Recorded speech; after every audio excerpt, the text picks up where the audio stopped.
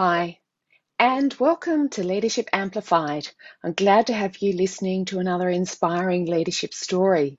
I'm your host, Dr. Karen Morley. I'm delighted to be profiling Sarah Fortuna in this episode. Sarah is Strategy and Operations Lead at the Atlantic Fellows for Social Equity program, which we're going to find out more about later. Sarah has expertise in for-purpose startups in the higher education sector. She is skilled in international development, governance, business development, donor relations, government relations, and policy. Sarah spent several years working on gender equality initiatives in Southeast Asia with UN Women. She joined the University of Melbourne in 2011 as a strategy advisor in the Office of the Vice-Chancellor. From there, she went to the university's Centre for Workplace Leadership as operations manager and on to her current role at the Atlantic Fellows in 2017. Sarah has a Master of Social Science in International Development and Advanced Communication. She's also a graduate of the Executive Master of Arts program, one that's very dear to her heart and mine. I've been teaching on the program for a decade. Unfortunately, I just missed out on the pleasure of teaching Sarah, but luckily we met through the student network. Welcome, Sarah. Thanks so much for joining me, and I'm really looking forward to our conversation about leadership today.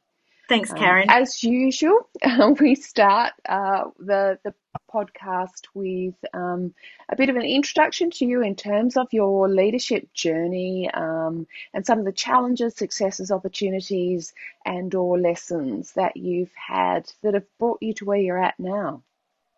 Tell us about how you started. You've done some work in terms of development.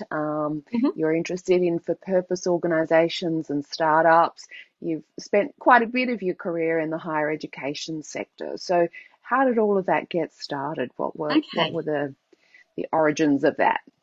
Sure. So I think I would never have thought that I had a leadership journey. I was a country kid who was just trying to figure out the world, and when growing up I sort of saw a lot of community leadership on display, but to be perfectly honest, that looked like incredibly thankless work and did not resonate with me at all. Yeah. I moved to Melbourne for uni, as lots of country kids do, and really, my goal at that stage was survival, and I was a curious and engaged person, but I honestly just didn't really, my goal at that point was that maybe I'd get a job in an office, and if I was really lucky, it might be in an NGO, which would just have been the dream. So, my expectations started pretty small, but sort of to fast forward a bit, I was lucky enough to kind of have a couple of student exchange experiences through uni, which got me studying overseas and really started thinking about what a sort of a globally focused career would be like. So I really doubled down on a career in international development. And that was amazing. Again, I just wanted a foot in the door. Like, I had very, very few expectations of what that could look like, but I was a hard worker and I had a couple of lucky breaks, and I found myself working in a UN agency for a couple of years in Asia, which I think the point of that was just that I realised that I had absolutely no idea what my expectations could reasonably be, and they had been smashed thus far, so, what else could happen? So after that... you had some low expectations, but then you had these overseas experiences, and being in the non-government sort of sector seemed to be particularly keen. When and how did your expectations change? I think it was just a matter of realising that I didn't really know what was possible. So, in fact, I didn't ever start setting new goals and saying, this is my new goal. I just understood that I had no idea what the goal, what the end goal could be. So I just started really flinging myself at opportunities, really, and just I had a sense of openness and a sense of opportunity, which was the beginning. And still, again, like I would not have, if anyone had said, hey, talk about your leadership journey at that stage, I would have said, oh, I'm not leadership material. Like I was just a hard worker. I was a good team player. I'd found a way to be useful in teams, and that was great. They sound like quite good qualities for leadership, but anyway, let's continue. Right. It was a funny one because I loved working in the agency, in the UN agency, but after a little while, I sort of thought to myself, look, I want more responsibility, but I look around and I see a lot of really unhealthy management practices. And I thought to myself, if I wanted to start climbing this ladder, I can't see any role models that I want to emulate, and I worry that I will just replicate these same mistakes. So I decided to come back to Melbourne and study the Executive Master of Arts at University of Melbourne in the hope that maybe I would learn how to be a good leader. And at the same time, I also got a part-time job at the Victorian Department of Justice in the Office of the Secretary, and was so lucky to be in a very, very high-functioning team under the leadership of Penny Armitage, the Secretary. And it just completely opened my eyes to what good leadership could be. Okay, so now you had a different role model. Exactly. And I could see that there was something perhaps I could learn. I think I was really starting to think about leadership, but I was really worried. I didn't want to be a bad leader. I just felt like I saw them everywhere. I just didn't want to be one. I didn't want to compound the problems that I saw in a lot of places. So after the Masters, I took a big leap of faith and applied for a job in as a strategy advisor at the University of Melbourne in the Vice-Chancellor's office. And again, saw a very different, but again, very effective style of leadership under Glenn Davis. And I also saw that, in fact, the lifeblood of really high-performing teams was often so we had an excellent chief of staff in that team. He was absolutely committed to our growth as individuals and as a team, and it made me realise that actually those roles are so, so important. And, in fact, the senior leaders support and allow those roles to flourish, absolutely, but the real support and development of me came through the chief of staff, which I learned so much in that. And that was a fantastic time. And I really started to I was lucky enough in that role. I spent a lot of time developing strategic projects with other senior leaders. So I spent a lot of time, even just as the, worker bee, spent a lot of time in the company of executives. And that was very formative and really useful. What was the key thing that you took out of those leaders? And you mentioned that, Glenn had a different style. As you were engaging with a lot of different leaders, what were you learning about how they were effective?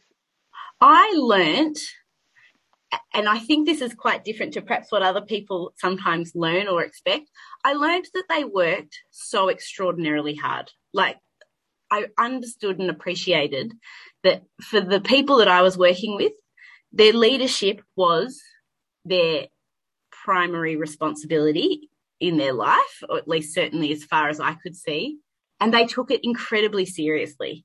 And I think that resonated with me because I really appreciated how seriously they took this responsibility. And I also saw that despite working, that was incredibly hard, but they also were truly and 100% themselves in those roles. And in fact, that was the strength that they brought to those roles.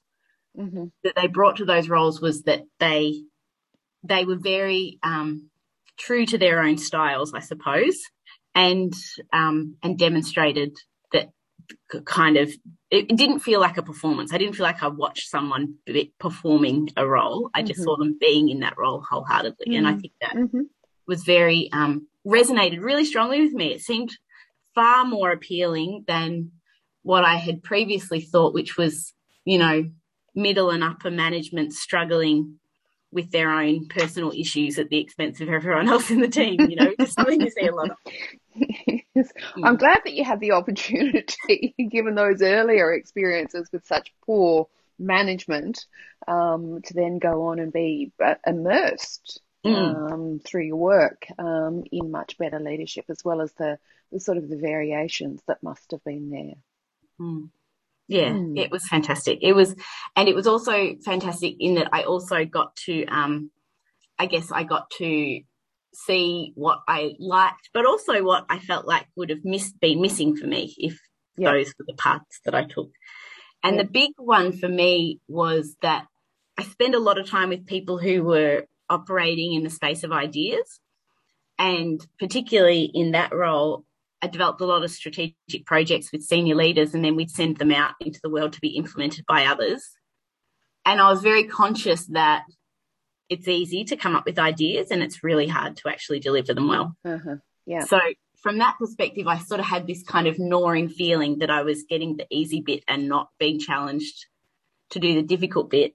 So then through a whole random series of events, the opportunity came up to become the operations manager for a new centre at the university called the Centre for Workplace Leadership. And I jumped at it. I was so far out of my depth, I can't even tell you. I went from probably having maybe managed an intern at one point, maybe, to hiring a team of 30 and running that, which was amazing and challenging. And I think despite the fact that I had seen all of this incredibly thoughtful and careful leadership in action, I really truly only then understood just how hard it was. And that first 6 to 12 months, I just felt like my heart was just sitting outside of my chest constantly. Like my emotional intelligence muscles were on overdrive. I had to learn how to be so much more emotionally tuned in, and that was a huge learning curve. Was that not something that you'd noticed in the previous leaders, or was it really simply the difference between what you observe when you're not in a leadership role without those responsibilities and just the reality once you're in it? So again, it's almost that difference between knowing and doing, which you talked about in terms of the ideas and the implementation of strategy. And here it's the ideas about leading and then actually leading. Yeah, I think that's exactly right. And I think I had already been someone who, I wasn't someone who sat back and thought I could do it better. Like that's not really ever been my approach. And I see a lot of people, I feel like sometimes that's a very common thing. People sit back and talk about how they could do things better than the people who are in the jobs. And I wasn't that person, but I perhaps also needed to take the responsibility on to fully learn the kind of just how much of a full body contact sport it actually is to really be, to be that tuned in and to take the responsibility on and to see it through. But that's also a huge leap. I mean, mostly in terms of leadership progression, we go from being the individual contributor into a frontline leadership role, and you have a relatively small team. I mean, you have the, leadership responsibility and something like hiring for a brand new team. And it's, that sort of startup idea. I mean, that's huge. So thinking about the Centre for Workplace Leadership, where I mean, all of these things coincide, don't they? Because the purpose of that centre is about leadership. And you're on your leadership journey, having shifted your perspective. So what key learning from that experience? Look, the key learning, it in so many ways, and I can't believe I'm saying this on a leadership podcast. I think it really also helped me realise that a lot of leadership discourse is useful, but a lot of it's actually just a lot of hot air, and but still, I still find that the narratives around leadership are helpful because we're all learning and we're all figuring it out, and stories are useful for helping you understand what you're going through. But we spent an enormous amount of time. I was, as a professional staff member, I wasn't directly involved in the research, but obviously I was immersed in it as the operations person. And I think, though, the team spent an enormous amount of time trying to kind of pin down, essential sort of leadership characteristics. And, I guess at the end of the day, we try to make sense of something, but it's actually just so much more complex. And, it's as complex as humans, and human relationships are complex. So I think it gave me the confidence to sort of think and talk about leadership, but also know that that this notion of having some right answer or truth about leadership is actually kind of a fool's errand, I think. Right, yes, and that idea that you'll be a great leader if you just follow these 5 dot points. Yes, exactly. It's amazing how many Yeah, people so wanted the it's top dot points. Yeah. so is that what you mean by the hot air? Yeah, I think that's what I mean. And I think also that, it's a very popular space. So I think there's also Yes, it different, is. there's quality content and there's a lot of feel opinions. And but also I think even the quality content, um, there's so much richness in that space. But I guess what I mean by hot air is just that it's like, yeah, if somebody is searching for some truth, this is the manual I need to follow. They will be sadly disappointed. Yes, yes. I do think that leadership is a lot more complex, and that focus, which I mean, I've done earlier in my career, focused very much on, well, what are the characteristics? What do people have to be like? And I think it's, again, even that is very simplistic. Is thinking about the particular person, the particular time, the context that they're in. And I love what you said, that leadership is as complex as human relations and human relationships, and they are complex. So it's a kind of a subset of that, but it covers all of it as well. I mean, I think Yeah. that's very insightful. Mm. So that kind of learning, Mm-hmm. first up, not seeing what kind of leadership is, then you get your impressions. Management's pretty lousy because all of these people are doing things that just aren't helpful.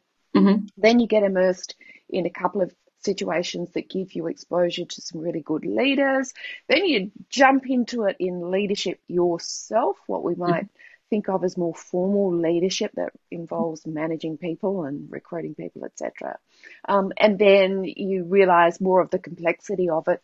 What happens next when you move to the Atlantic Fellows program? Yeah. So And then I'll ask you to explain a little to people after you've answered this sure. question so that they understand the Fellows program.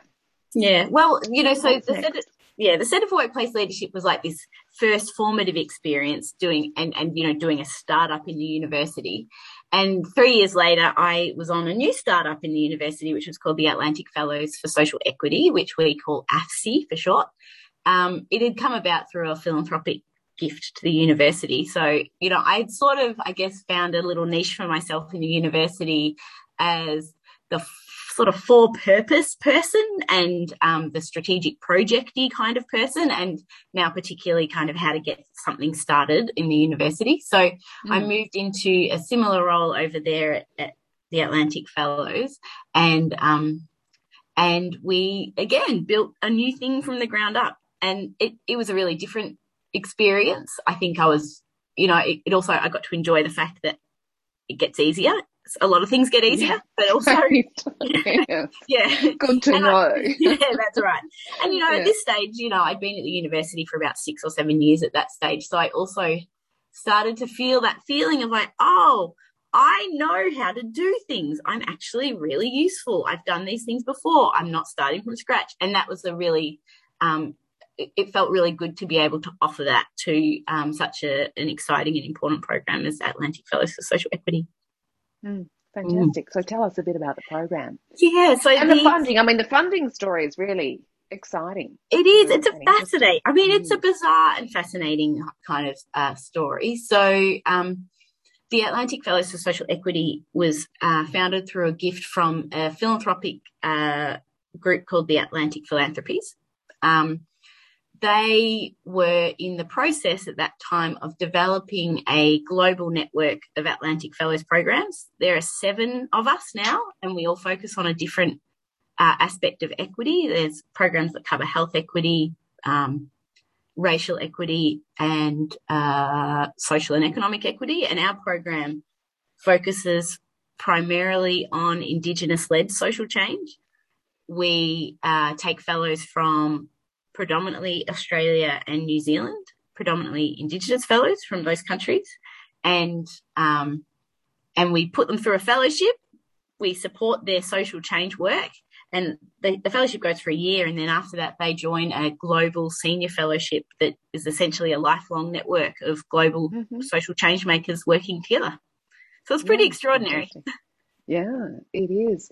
And What's the particular kind of focus and purpose? Social change for all of the program, but for your social equity program, it's around Indigenous leadership. So, and for Indigenous leaders. So, what are you learning about leadership from perhaps some new perspectives? It's a funny one because I guess this does actually relate to perhaps having been exposed to the world of leadership research and that space, that I was very ready and excited to learn about what this notion of Indigenous leadership might be. Like everything, it's many and varied, so it's not like it's not like this is what Indigenous leadership is. But I learned a lot through the process of not just working with people who were leading change in their particular fields and in their communities, and really and in various ways sort of doing that with the notion of sort of Indigenous ways of knowing, doing and being. But also I was a non-Indigenous member of a predominantly Indigenous team as well, which also then was another great way to watch Indigenous leadership or, in action. And I think probably what I mostly learnt about that was, at the absolute top level, the thing that comes to mind when I think about that is how limiting Western notions of leadership are, and also the leadership literature around, which is absolutely in this space in Australia, and I think probably sort of absolutely the world is dominated by sort of these Western notions. And I think it wasn't just that I saw that there were other ways of doing it. I also felt personally far more able to breathe in a space where there wasn't just one way of doing things or one notion of like, this is what leadership is. And I think what that also speaks to is that, so often, particularly in universities are predominantly, it's absolutely built on sort of Western notions of, education, and is an institution that holds up all sorts of powerful structures. And I had found my way through that as a young woman who was sort of finding a space in that. And I'd found a way to navigate that. But I also got to see that there's so much more than just surviving in those spaces. Having said that, these are still incredibly hard places to be anything other than a white man in so many ways. And I think, though, one thing I really valued and what I learnt so much was we talk a lot about, in the sort of some of the more new agey discussions about leadership will often be about authentic leadership and about, bringing, wholehearted leadership and bringing your whole self to work and some of these notions. And I was really, really into that stuff. It helped me a lot when I felt like work was kind of hard and I felt like I was maybe being chipped away at a bit by the work I was doing. And so those sorts of discussions really helped me. I found a lot of comfort in that. But what I find is that is absolutely just built into Indigenous leadership. Who is it for? It's for the community. It's for, there's responsibility and collectivity and sort of a sense of who you are beyond a role, like some, job, is just absolutely built into everything that everybody does. And so from that perspective, without wanting to, pretend that, there's some, beautiful exotic notion of Indigenous leadership, because that's just quite icky. It was really, I loved that from the get-go, there was so much more space for people's lives outside of work. There was so much more space for people's communities. There was so much more space for goals that went so far beyond my career, my, my next promotion, and was thinking, just implicitly contemplating, the notion of multiple generational change in care and responsibility. Yeah. So tell us a bit more. I mean, about what opened up for you in terms of your thinking. I mean, Western ways of thinking and being are very individualistic. And some of what you're talking about, it's about not having the individual as the priority, but having some bigger ideas, community, family as being bigger. How do you see the differences there between that sort of focus? What is, if you like, and you've talked previously in our conversations about the lens of responsibility, and thinking about what is the responsibility of leadership, or what is the purpose of leadership? So how do you see those as being different? Yeah, I think in a way, I think the key there is that for me personally, and I honestly don't know, maybe I'm odd, but an individualistic approach to leadership never worked for me anyway. Like, the reason I wanted the reason I wanted leadership was for responsibility, and the idea that you can put you apply yourself the best you can for others and for goals and outcomes that are bigger than you, and quite often not even for you to see, was probably all like that. That's just, I think that's just how I see the world. That's just who I was. So in fact, so often I would find myself, when I was trying to find ways to be a better leader, would find incredibly individualistic sort of notions of how to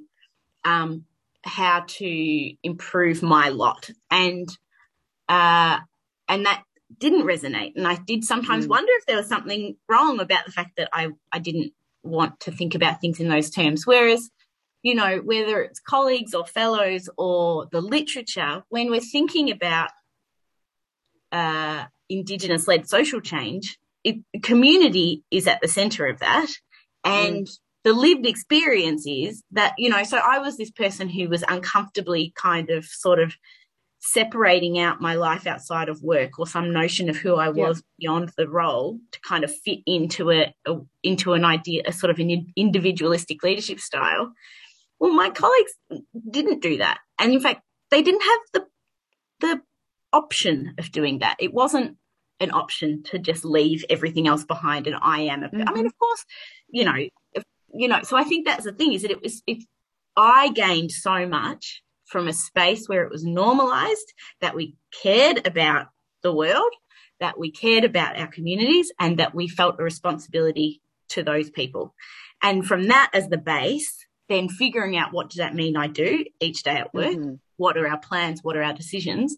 It was just a far more comfortable and far more true space, I think, to work in. And I suspect probably for a lot of other people too.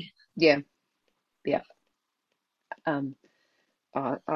I couldn't agree more. The focus on me and my career and what I'm doing and how I'm doing it comes out, I think, in a lot of notions around leadership, being about confidence, but also about competition, always about growth. And I think, I would say that we see some very unfortunate cultures develop in organisations because of that, and we see some very toxic behaviours if you look at the extreme of that. And I certainly agree with you. I'm not saying that I fully understand the sort of leadership that you're talking about, but the idea of leadership as being a service to others.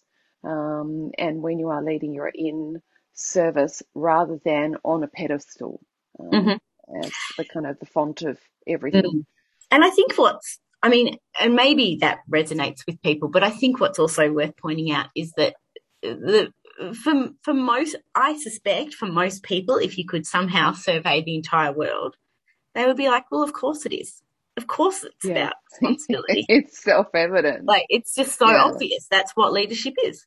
Yeah.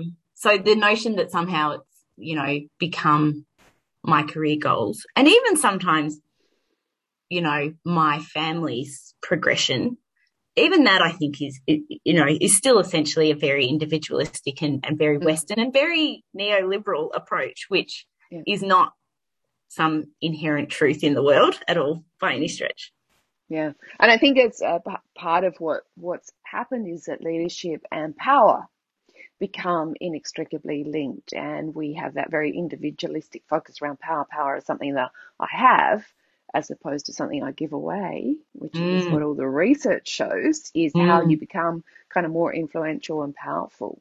And, you know, perhaps it's the thinking about how power is kind of used, taken, shared, spread that makes a bit of a difference. And we've kind of got this preoccupation almost with leadership, which hooks into that and takes us on an unhelpful path, which is very different from what most of us want.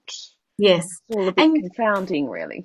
And I think just one quick reflection on the terms leadership and power as well is that I think if you can engage in those terms with a sort of an expansive view, they can be really, I personally can find them really powerful and really useful to understand my place in the world. And yet, because of the dominance of, you know, discourse that is very much a sort of a Western individualistic thing, I think those terms for a lot of people have become really uncomfortable. So, you know, I've met an enormous number of people in recent years who just assume that power is a bad thing rather than, you know, a force, you know, and that leadership is what, you know, and that leadership, the word leadership is absolutely synonymous with the idea of somebody at the top of a hierarchy. Or, you know, or more importantly, a white man in a suit at the top of a hierarchy. And I think it is such a shame that those terms that are incredibly broad and incredibly complex and as, you know, and as big as we want them to be, for so many people have been kind of limited because of the dominance of those discourses. And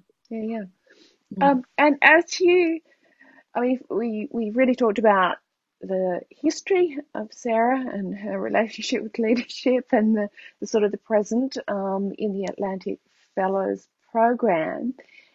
Where do you see the future? Or, what are you curious about? What are you thinking about going forward?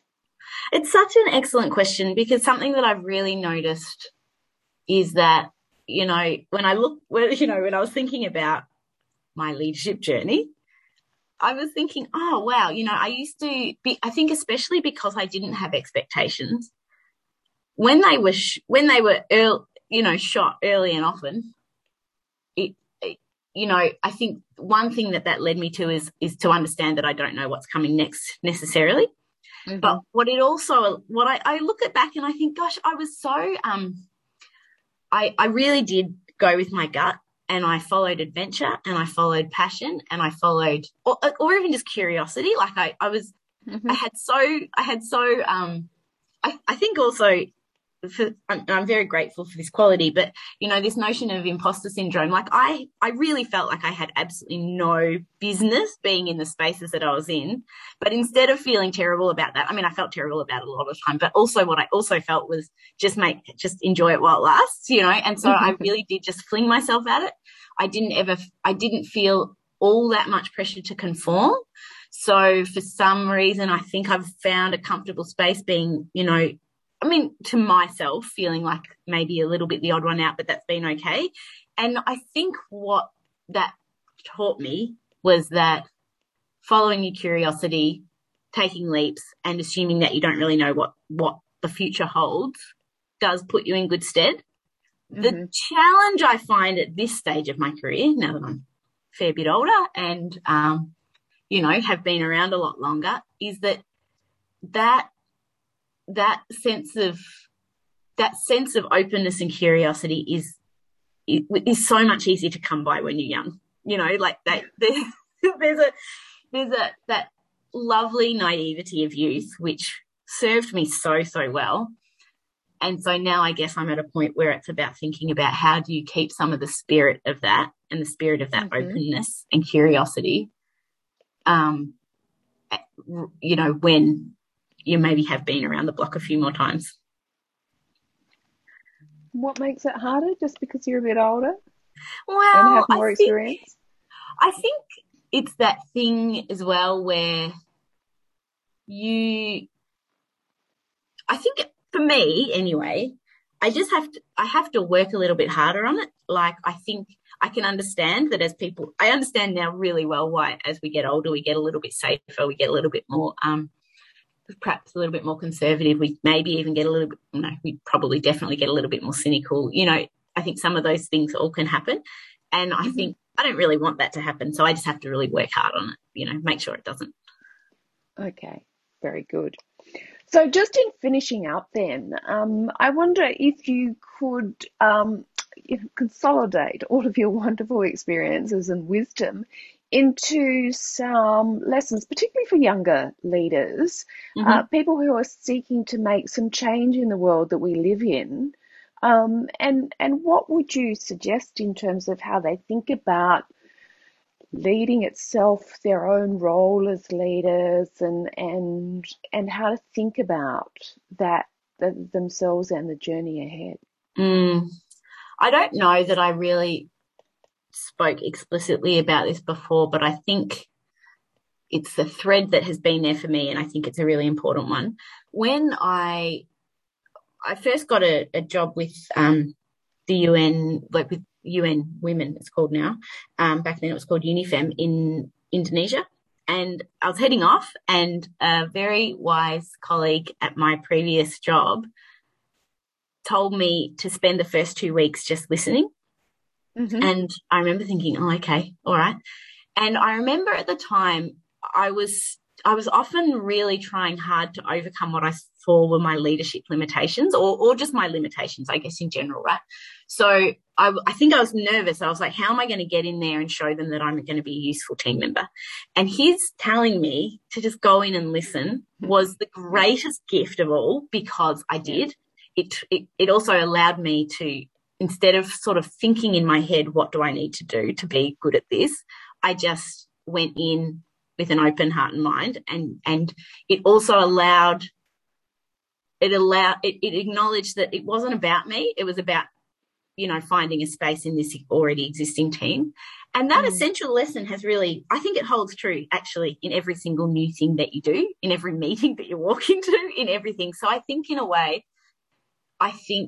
if there are voices in your head telling you that you have to perform a certain way, or I have to figure out how to do X or whatever else like that, and it feels like a pressure, like a push, in fact, you know, give yourself permission to just listen and observe and just see what's needed and where your natural place in that is. And that will actually be a really useful guiding force, I think. I think that's a fabulous lesson. And it's a really important leadership lesson, because if you think about leadership being for the community, for the world, for other things, not yourself, then you have to listen so that you understand what those things are. If you're in your own community, it might be easier. You already have that implicit knowledge. But if you're moving into a different community or into a different space or into a different role, then I think listening is the greatest gift that you can give to others. There's nothing so affirming as being listened to, but also you don't know what you don't know. So it's really good to find out, and the best way to do that is to listen to others. So I think that's a fabulous lesson. Any others? Last words. I think perhaps the only other one would be while listening is really important, there's also another piece of this, which is that sometimes you also have to make really tough decisions. So get used to that. Yeah. And I think that's the flip side of the same coin, is that there's an enormous amount to be gained from sort of allowing what comes. But there are also moments, responsibility means taking responsibility. And from time to time in fact, it just does what that means is that you will need to make decisions. And I think what can help with that, because I think if ever you're in a situation, particularly, if I've been leading a team where there are really different views, and that listening helps me understand those views but doesn't help me form what the collective will is at that point. Yeah. I think, you could easily lose confidence when you start to think, who the hell am I to make this call? But I think remembering that leadership is a role, and you're not in that role because you're inherently better than other people. It's just the role you have at that particular time. And, there's lots of good reasons why you're there. And in fact, to equip yourself adequately in that, you have to take it on, and you have to and then you have to make the call. And I think that can be really tough, particularly for people who just really want to, make the world a better place. Sometimes it's hard to switch into that tougher zone, but it's a really important zone to switch into. Yeah. And I think the flip side, not making decisions does no one a service. Doesn't do anyone a service. Exactly. And so I think that sometimes when we work collaboratively, collectively, we actually defer decisions that are important. And, that there is this kind of interesting dance that you're really, drawing out there between the individual taking responsibility for making some decisions, but then the collective will and the collective kind of focus and purpose is what you're making the decisions about. Exactly. So it's kind of that balance between them. Exactly. And a great example of that is that if you look at any of the best collective leadership and shared accountability models throughout the world, they are incredibly structured. They are incredibly complex, and there is a very clear pathway to decisions. So, it's a good reminder that shared accountability is no accountability. At the end of the day, someone does need to make a call. Cool. Yeah, great. Fantastic. Well, Sarah, thank you so much for this really interesting conversation and thinking about leadership in different sorts of ways. I think that's fantastic for the Leadership Amplified podcast, and certainly for the kind of leadership that I'm interested in promoting, which is leadership that's about mobilizing people to face the tough challenges, to build a better future, and to be more inclusive. And that means we need to ask ourselves questions about the very core of what it is we're doing and how we're trying to do that with and through others. So it's been great to hear about both the program, your own journey, and some of what you're learning along the way. Thank you so much. Thank you, Karen.